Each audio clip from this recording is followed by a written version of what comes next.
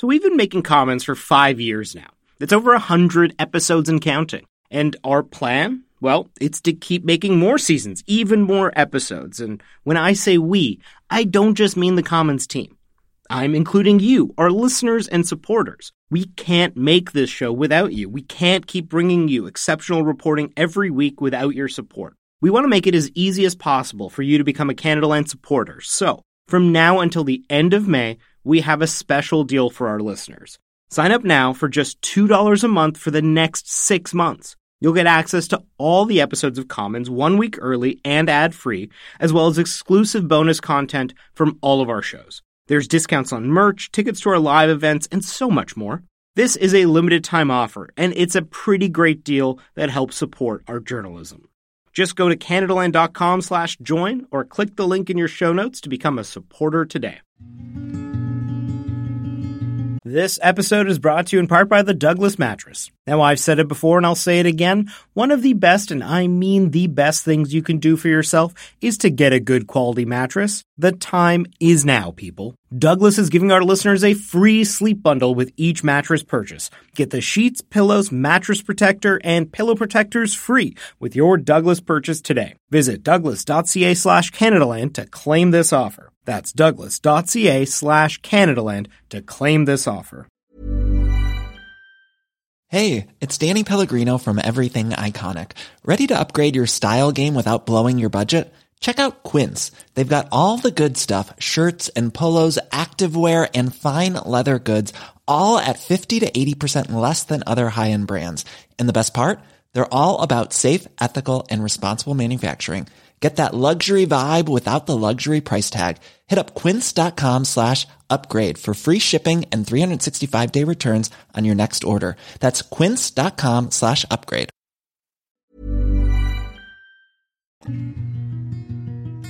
It's a July day in 2011, and Dennis Oland walks into an interrogation room in a St. John, New Brunswick police station. Or, like I said, I'm Constable Davidson. And what I'm just going to do is just kind of go through, the events over the last little bit. Dennis is in his 40s, a financial advisor, and he looks the part, wearing khakis and a turquoise polo. And for a man who had just learned that his father had been found dead, Dennis Oland is surprisingly calm. It was pretty clear in my head that he didn't have a heart attack and die. Something's happened to him. Mm-hmm. And, so the first thing that runs through your head is, is this one of those, crackhead type things or whatever, where someone goes in and, does that kind of thing, or, like sort of being in the wrong place at the wrong time, that sort of thing. Dennis's father, Richard, was a scion of New Brunswick's famous beer brewing dynasty, the Olands, best known for making Moosehead. And he had a reputation for being difficult. He and Dennis would sometimes have huge arguments on sailing trips or at family get-togethers. I certainly remember a Christmas dinner, not last year, it might have been 2 years ago, where he blew a gasket. It was something simple. When you have a Christmas cake and you pour hot rum over it and you let it flame. Mm-hmm. Okay, well, it was my job to do that, and it flamed for like 30 seconds and flamed out. Mm-hmm. So by the time I got it from the kitchen into the dining room, it flamed out. Well, it was a big fight over that. Okay. Yeah, it was, it was not physical, but I mean, it was ugly. I might have left. I don't know. Okay. I mean, everybody was very upset. And the St. John police are especially keen on talking to Dennis because it appears that he was the last person to see Richard Oland alive. So after about an hour of asking about Richard and where Dennis had been the day that his father had died, they asked Dennis the obvious question. Did you have any involvement in your father's death? No.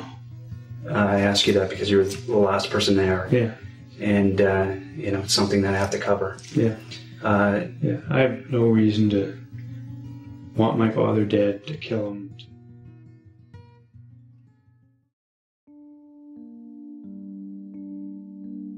But as Dennis goes back and recounts his day over and over for another hour, the tone starts to shift. The detective notes some inconsistencies in what Dennis is saying. Exactly when did he leave his father's office? Why didn't he mention he'd driven the wrong way down a one-way street? Dennis becomes agitated.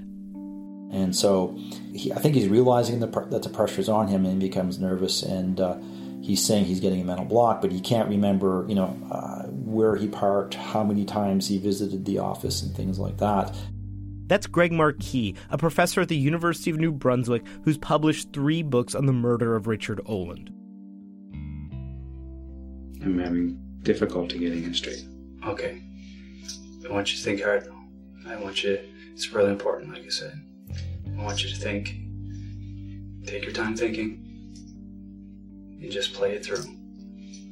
And let me know what took place. You have me intimidated now, so now I'm getting a mental block. Okay.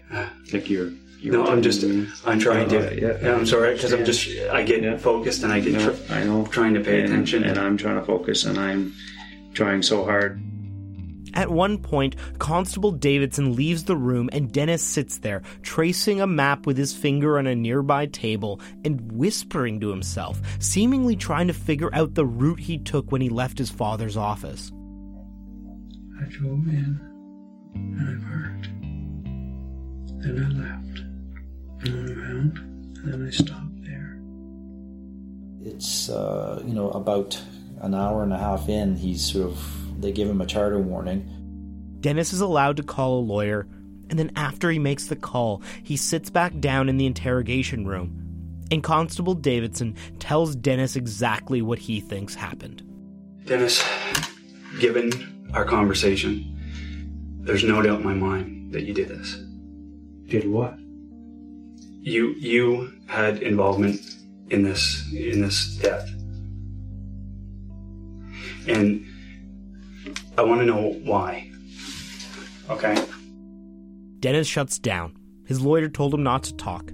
So the police swap out Constable Davidson's good cop for the bad cop. Dennis, I'm Keith Copeland of the Major Crime Unit. Steve Davidson's partner. I've been watching this interview since it started. I've been involved in this investigation right from the get-go. It's very clear to me that you, Dennis, are in a very bad place.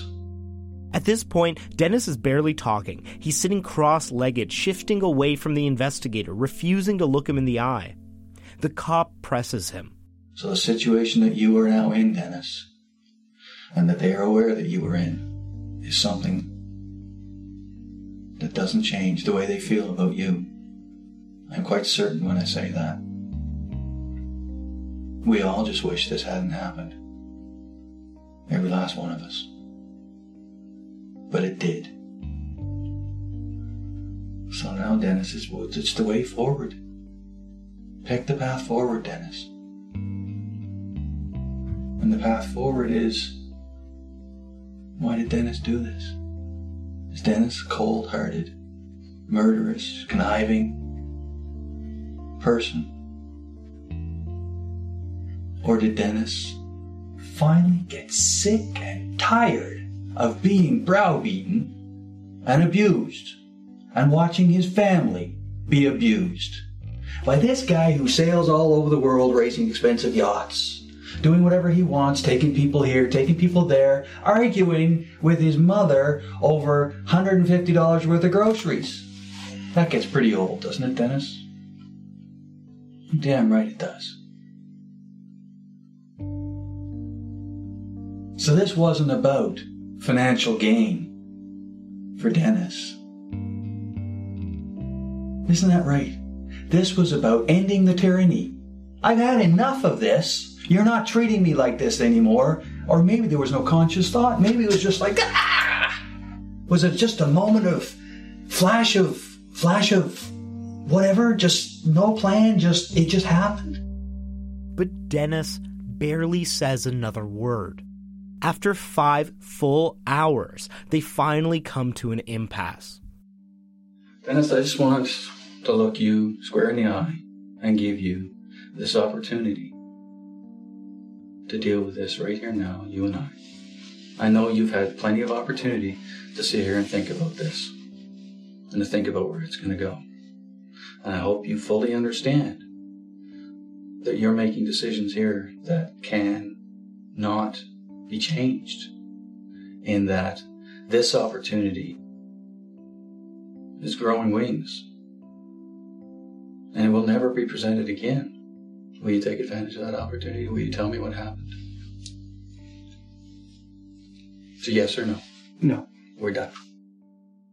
Dennis Oland walked out of that interrogation room a free man. But 2 years later, he would be charged with the murder of his father. The trials that would follow would be the most sensational in modern New Brunswick history, and the outcome continues to divide the province to this day. The investigation into Richard Oland's murder captivated an entire province for a decade. Now, the Olands aren't Canada's most famous or powerful dynasty. They're not even the most well-known in New Brunswick. But the story of the Olands captures something essential about dynasties. Dynasties are rife with conflict, sibling against sibling, parent against child, all for the sake of money, control, or even just affection. So is the case of Richard and Dennis Oland the worst example of a dynasty gone wrong? Or is it something else entirely? Was the justice system so blinded by a familiar story that it almost sent an innocent man to prison?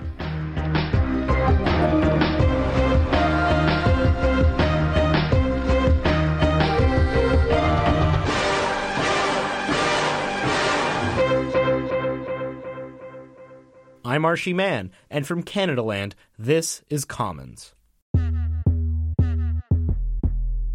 On Thursday, July the 7th, 2011, at approximately 8:54 a.m., Public Safety Communications Center received a request for service to attend 52 Canterbury Street, St. John City Centre, the office of Richard Oland. It was later determined at the scene that Mr. Oland had expired. Preliminary results of the autopsy, coupled with the evidence at the scene, clearly indicate that Richard Oland was a victim of foul play, homicide. There is no evidence at this time to suggest that this was a robbery or a random act. Richard Oland's body had been found by his secretary, Maureen Anderson. Here's Greg Marquis again, and if you hear some meowing in the background, that's just Greg's cat, and to warn you, you will be hearing from that kitty quite a bit in this episode. Next morning, his secretary, Maureen Anderson, went into the office, saw a few little things amiss as she went in through the doors, and when she got inside, she noticed things were out of place, and as she looked over in the area where her boss had his desk, she saw a body on the floor. So she went down, she panicked, went down below, got help to the business down below. Just a warning, the next little bit gets pretty graphic. The scene of the crime was absolutely gruesome. Blood was everywhere.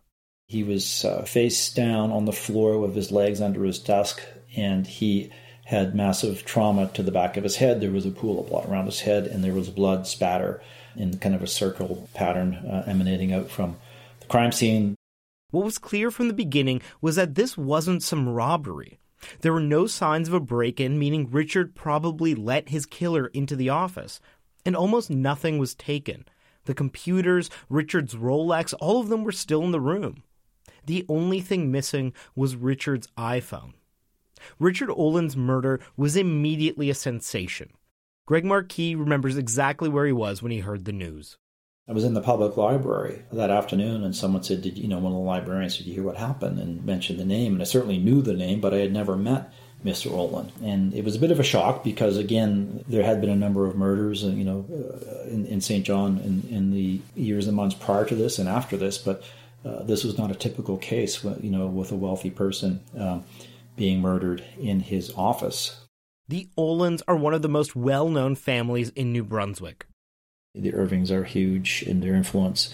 The McCains also are fairly, and beyond New Brunswick as well, with the McCains and the Irvings. But the Olands are sort of, I would say, almost like a second-tier dynasty, something like the Ganongs, and they certainly have been around for a while. They're quieter, sort of low-profile. They valued their privacy, and they just haven't been as high-profile as, say, the Irvings or the McCains. And it's kind of ironic, given all the publicity that then was visited upon the family after the murder of Richard.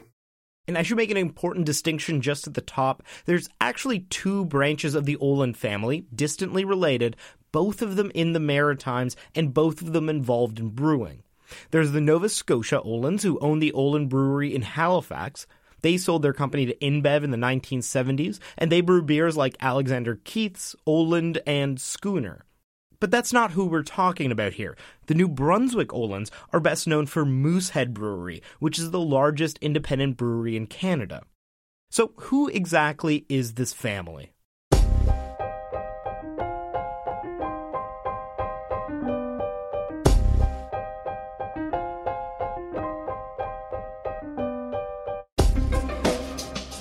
The Oland dynasty begins the same year that Canada was born, 1867.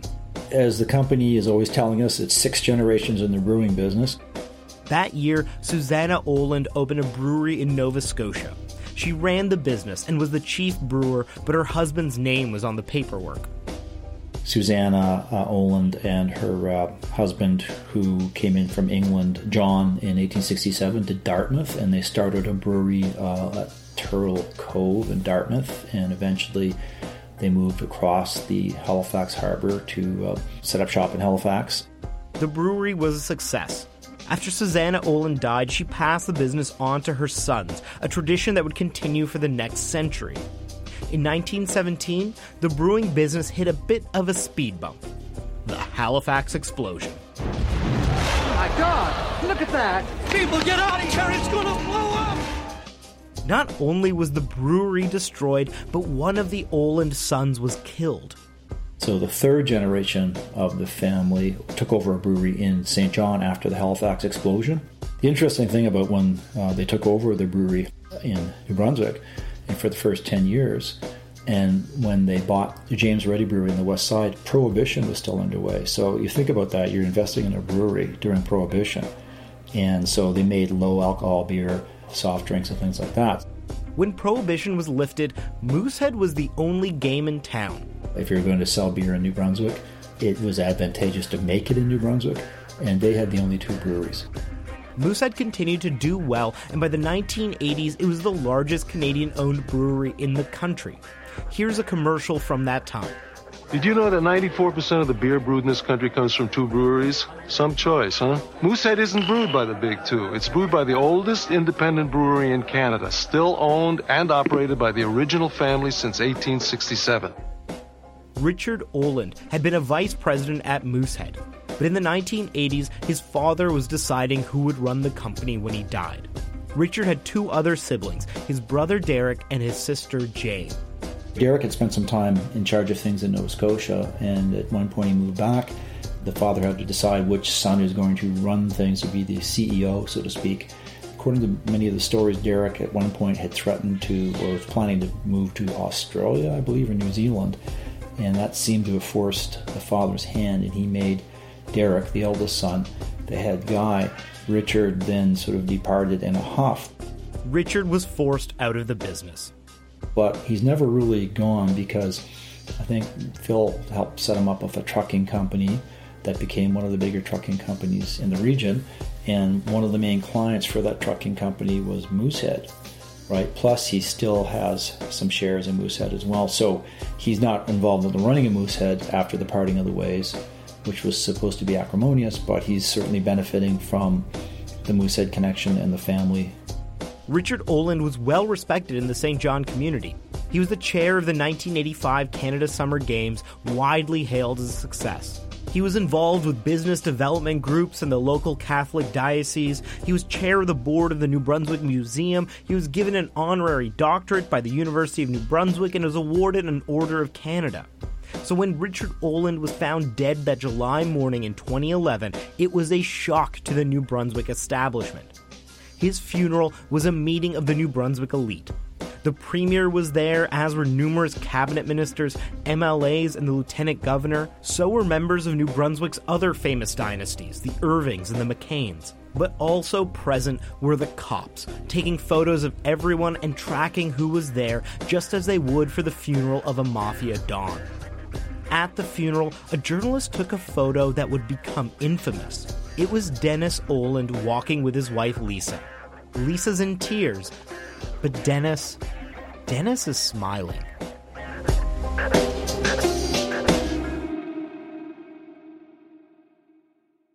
Richard and Dennis were very different people. Richard was a hard-nosed businessman who people have described as cold and brash. The image of Richard being sort of controlling, hot-tempered, unpredictable, that type of thing. A bit of a bully, doing his own thing and not really caring what people thought. A very active man, skiing, ocean racing, and he would go on trips. He was a bit of a thrill seeker. Dennis, meanwhile, appears to have been more subdued, a family man. He seemed to be a dad, who was a divorced dad with 3 kids who he spent a lot of time with. He had, I think he had the kids in alternate weeks, and he was living in Rothesay and doing things at the yacht club and going on family trips. He seemed to be close to his mother. The two did have one shared interest, one that's very on the nose for an episode of Dynasties. Both Dennis and Richard loved genealogy. In fact, that's what Dennis says he was doing at his dad's office that day. He had done some genealogical research about the Oland family that he thought his dad would find interesting. Here's Dennis again during his interrogation. For me, I guess the time that I've seen him is, when we've been doing this family history stuff. Mm-hmm. And, that's why I was over there yesterday. Yeah. And we both have this, I got it from him, but we both have this real enjoyment in doing genealogy stuff. Before meeting up with his father on the day that he was killed, Dennis appears to have had a pretty normal day. The day of his father's death, Dennis spent the whole day in his office in Brunswick Tower, which is just a block or so away from his dad's office. Dennis told the police that he drove over to visit his father a little after 5 p.m. Security footage shows him circling the block 3 times before he parked. But he didn't see his dad that time. He claimed he parked in one spot. He went into the building, he got to the top of the stairs, and then he realized he had forgotten some documents back in his office. He walked back down, got in his car, and maybe set out to get them, and then he realized, well, I can't get into the building because my swiped card will not work at my own building after 5 o'clock or something like that. I went to go back to my office, but I don't have a key, and it was too late to go back in, so obviously it was after 5. Right. Because everything gets shut down. At your office? Yeah. 5. Yeah, they I don't know what time they lock the elevator, but you need one of those, same thing you guys have around here, those little pass card things. Mm-hmm. Yeah, so I went back and just said, I have enough information. I have what he wanted. And went in. Maureen was there. She was obviously getting ready to leave. Mm-hmm. Dennis says he talked with his dad about genealogy for 40 minutes and then left. Dennis says that after that, he went to a wharf near his home to see if his children were there. Then he went home, out to a pharmacy and a grocery store, and finally called it a night.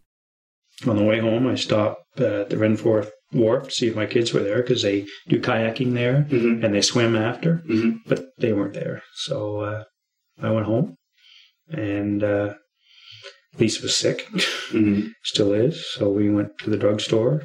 And we went to Cochrane's, which is a little sort of grocery store market thing, and got some samosas and bananas and a few other things, and went home and had dinner. Security camera footage and eyewitnesses corroborated his account. But what Dennis didn't tell the cops during the interrogation was that he'd gone back to his father's office for a 3rd time before he went to the wharf. He drove back, briefly drove the wrong way down a one-way street, and parked. And then he went back up to his father's office, staying only for a few minutes. He later claimed it was to pick up a book that he had left. According to the Crown, that was, he had finally got up the courage to go back and have it out with his father one last time. So why did the cops think that Dennis Oland would want to kill his father? Well, according to some, Dick Oland was a dick. For one, he had been having a long-standing affair with a local woman, even though both of them were married. Going back over the last few years, was there anything in your mind that would stick out as being unusual or different? Did your father ever bring anything up while talking that concerned you, maybe? Or he personally, no. There is. I'm sure you've heard this already from the others. There is this family concern that he's had an affair, was having an affair, or what have you. I feel guilty right now of not sort of saying anything to my mother or about it, but I just didn't know if it was true or not. The affair appeared to be a bit of an open secret and was causing tension in the family. When asked who he thought could have been involved in the killing, Dennis points to his father's mistress. The only person that comes to mind is this supposed girlfriend, because she really seems to be a whack job. Mm-hmm. Like, they call her the Dragon Lady. Mm-hmm. You know, she's this hostile, somebody who you'd think could be that Fatal Attraction type person. Yes. But that's just, I don't know the woman. So that's just me saying stuff that I hear. Mm-hmm. But then there was the question of money. According to prosecutors, Dennis Olin had long been living beyond his means, and his father had loaned him hundreds of thousands of dollars so that Dennis could keep his home after he got divorced. I mean, look, the biggest thing my father did for me, and it was a surprise, a very pleasant surprise, when I went through a divorce 3 or 4 years ago now, maybe 4 years ago, and it was a very bitter experience. Yes. And an experience where I was very likely going to lose my home. Mm-hmm. And this is a home that it's an old family home. It was owned by my grandparents, been in the family for 70 years. Very important. And there's a farm behind it. And he stepped up and said, look, that's not going to happen. Mm-hmm. And he basically bankrolled my whole divorce case, mm-hmm. which ended up being $85,000. It was mm-hmm. a very lengthy divorce. Yes. And then, because I had to basically give half of my assets to my ex-wife, mm-hmm. he bankrolled that as well, okay. so that I could keep my house. Right. So basically, I have a mortgage with him. Mm-hmm.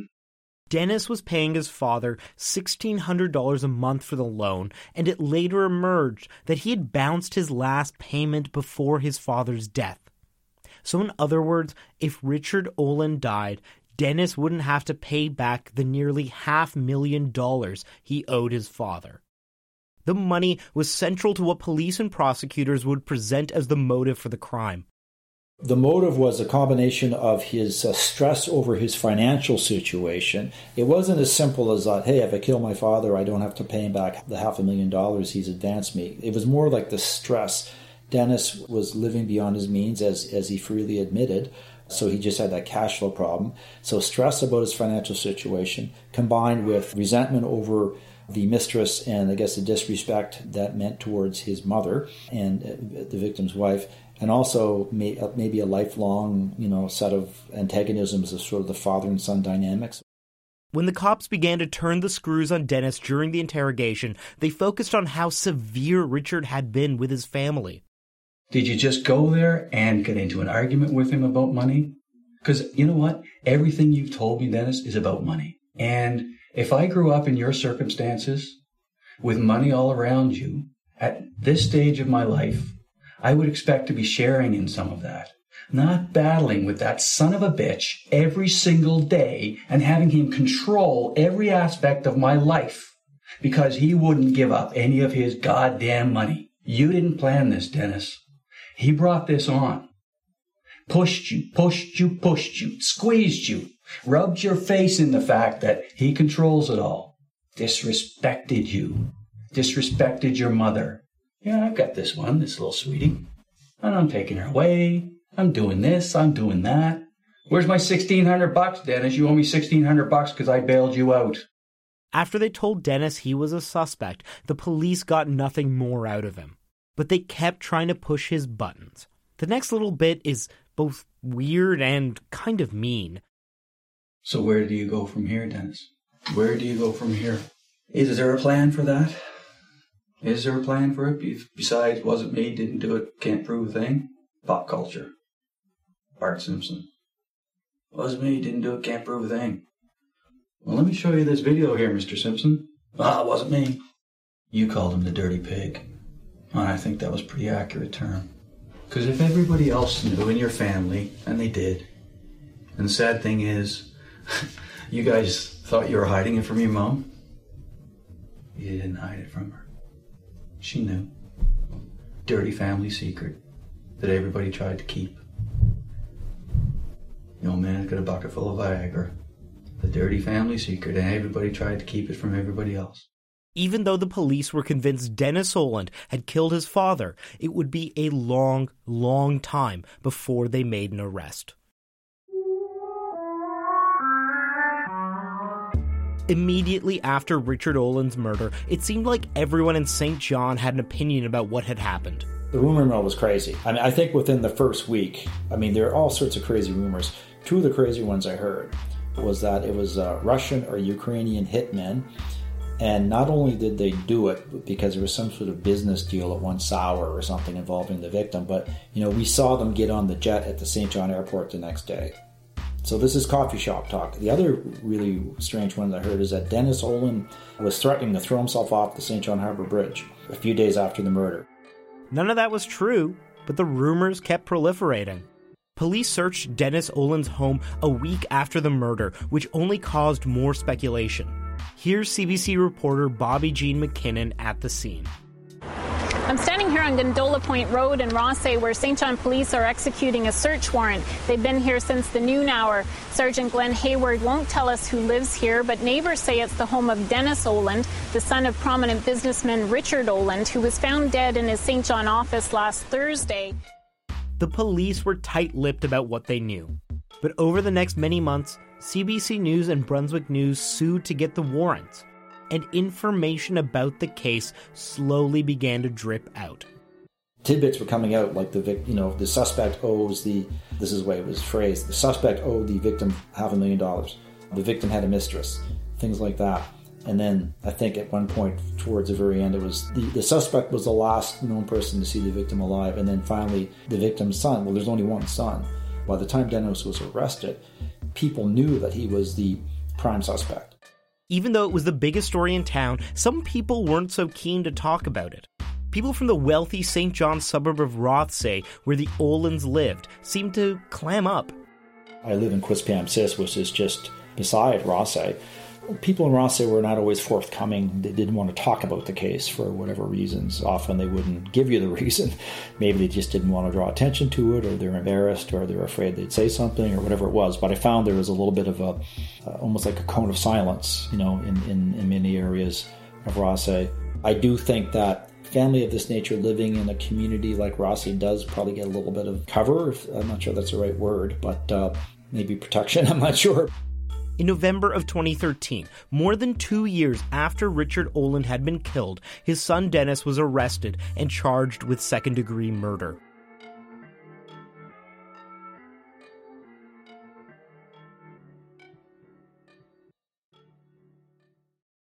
Because of all of the publicity, the Crown sent out 5,000 summons to potential jurors. The jury selection had to take place in a St. John hockey arena.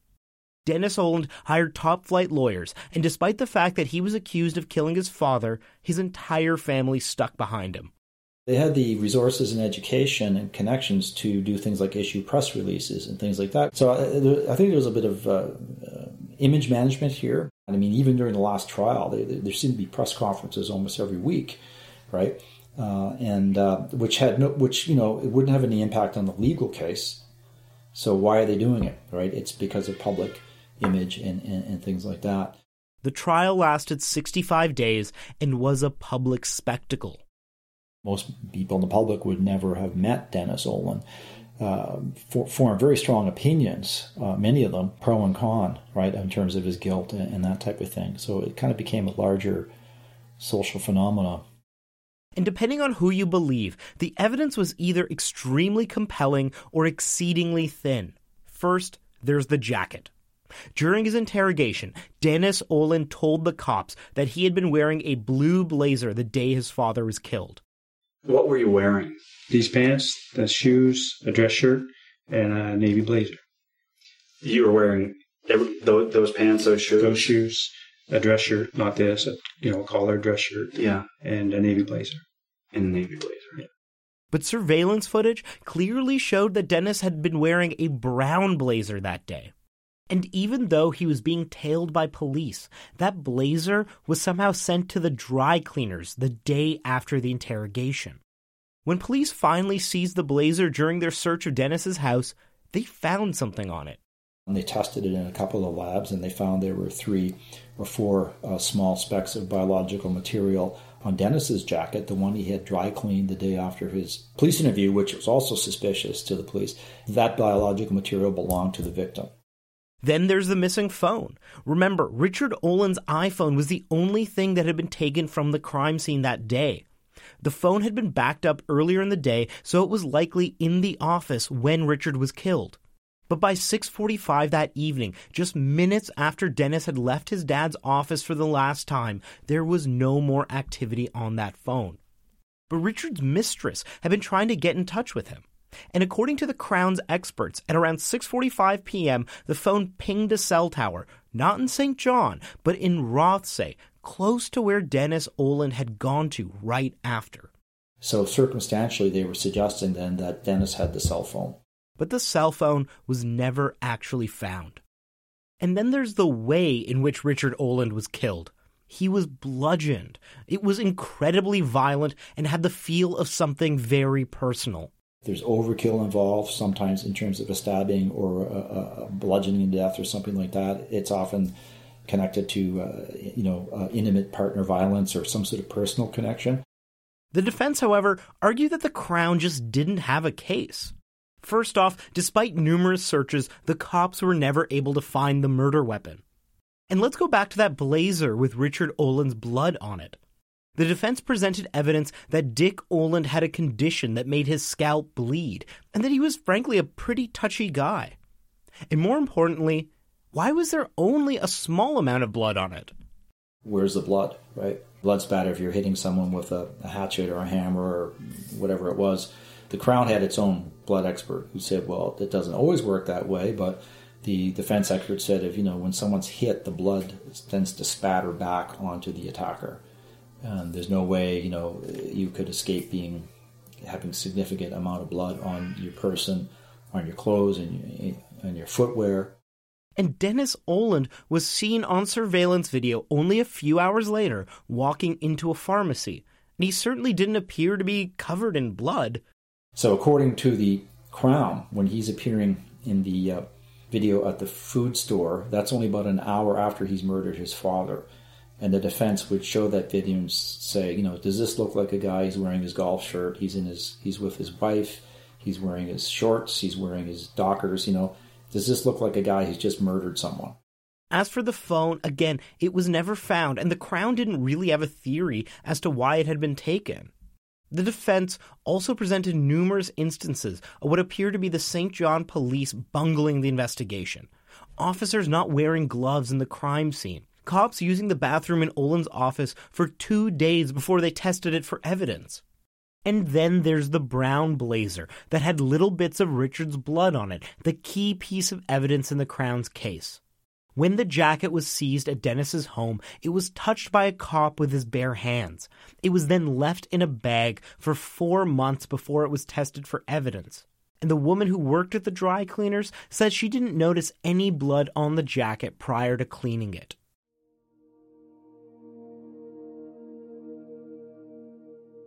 In the end, the jury deliberated for 30 hours. And on the day the verdict came down, Greg Marquis says he could feel the tension in the room. Before the judge came in and before the jury came in, there was almost like a very serious, gloomy atmosphere in the room. The jury found Dennis Oland guilty of second-degree murder. Here's a CTV report on the verdict. The jury foreman was asked by the court clerk had they reached a verdict. He replied, yes. And he replied in a strong voice, guilty. At that point, Dennis Oland collapsed into his chair, sobbing uncontrollably. He put his face into his hands, sobbing, saying, my children, and my God, my God. And at the same time, his family was sobbing in the front row of the courtroom. They were trying to comfort each other. Dennis Oland was sentenced to life in prison. But that wasn't the end of the story for Dennis. His family still had immense resources to fight the case. They appealed the decision and they won. The New Brunswick Court of Appeal ruled that the trial judge had given the jury incorrect instructions when it came to that brown blazer. A new trial date was set, a new jury pool was convened, and thousands of potential jurors once again gathered in the St. John Hockey Arena. But not too long after a jury was put together, the justice declared a mistrial because of, quote, improprieties. Instead, the justice decided he'd hear the case alone. So there's another lengthy trial, another set of arguments. The New Brunswick public is once again captivated by the story. And earlier this year, 8 years after the killing of Richard Oland, there's another verdict. And this time, the outcome is different. This time, the justice finds Dennis Oland not guilty. Dennis Oland was greeted with applause when he left the courtroom a free man. He declined to speak, but his lawyer had plenty to say. And I hope that everybody in St. John now understands and appreciates that Dennis Oland did not kill his father, and understands the misery that he and his family and his friends and supporters have gone through the last 8 years.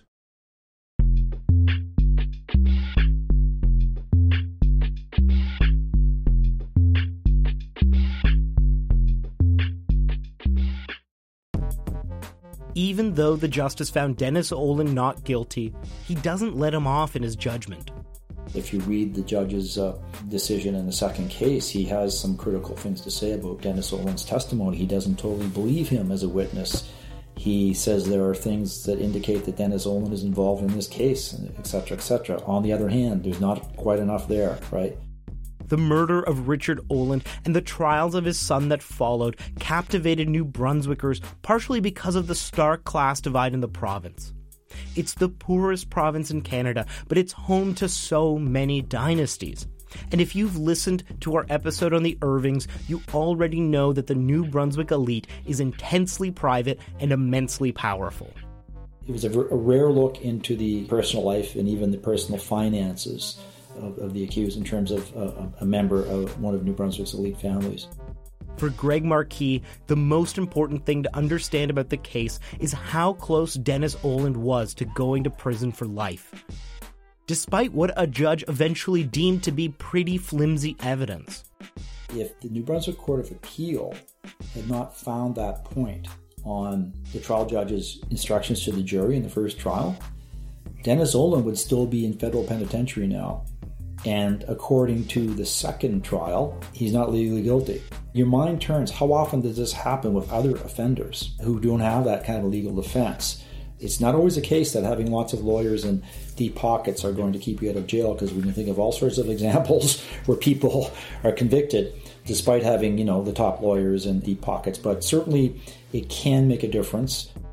It's too early to tell whether the Oland family will be able to move past this trial or if it will forever tar their reputation. But what's almost certain is that we'll never know for sure what happened to Richard Oland that July day in 2011.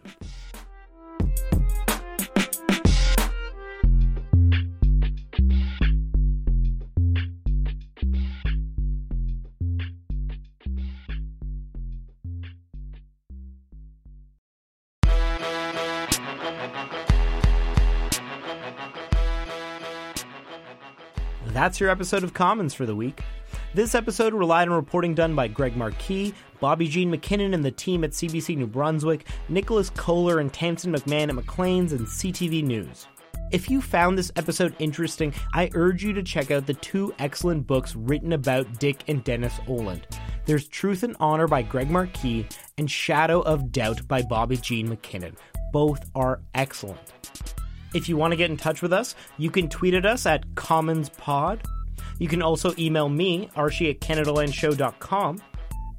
This episode was produced by myself and Jordan Cornish.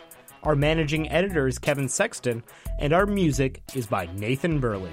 If you like what we do, please help us make this show. You can support us and get ad-free podcasts by going to patreon.com/CanadaLand.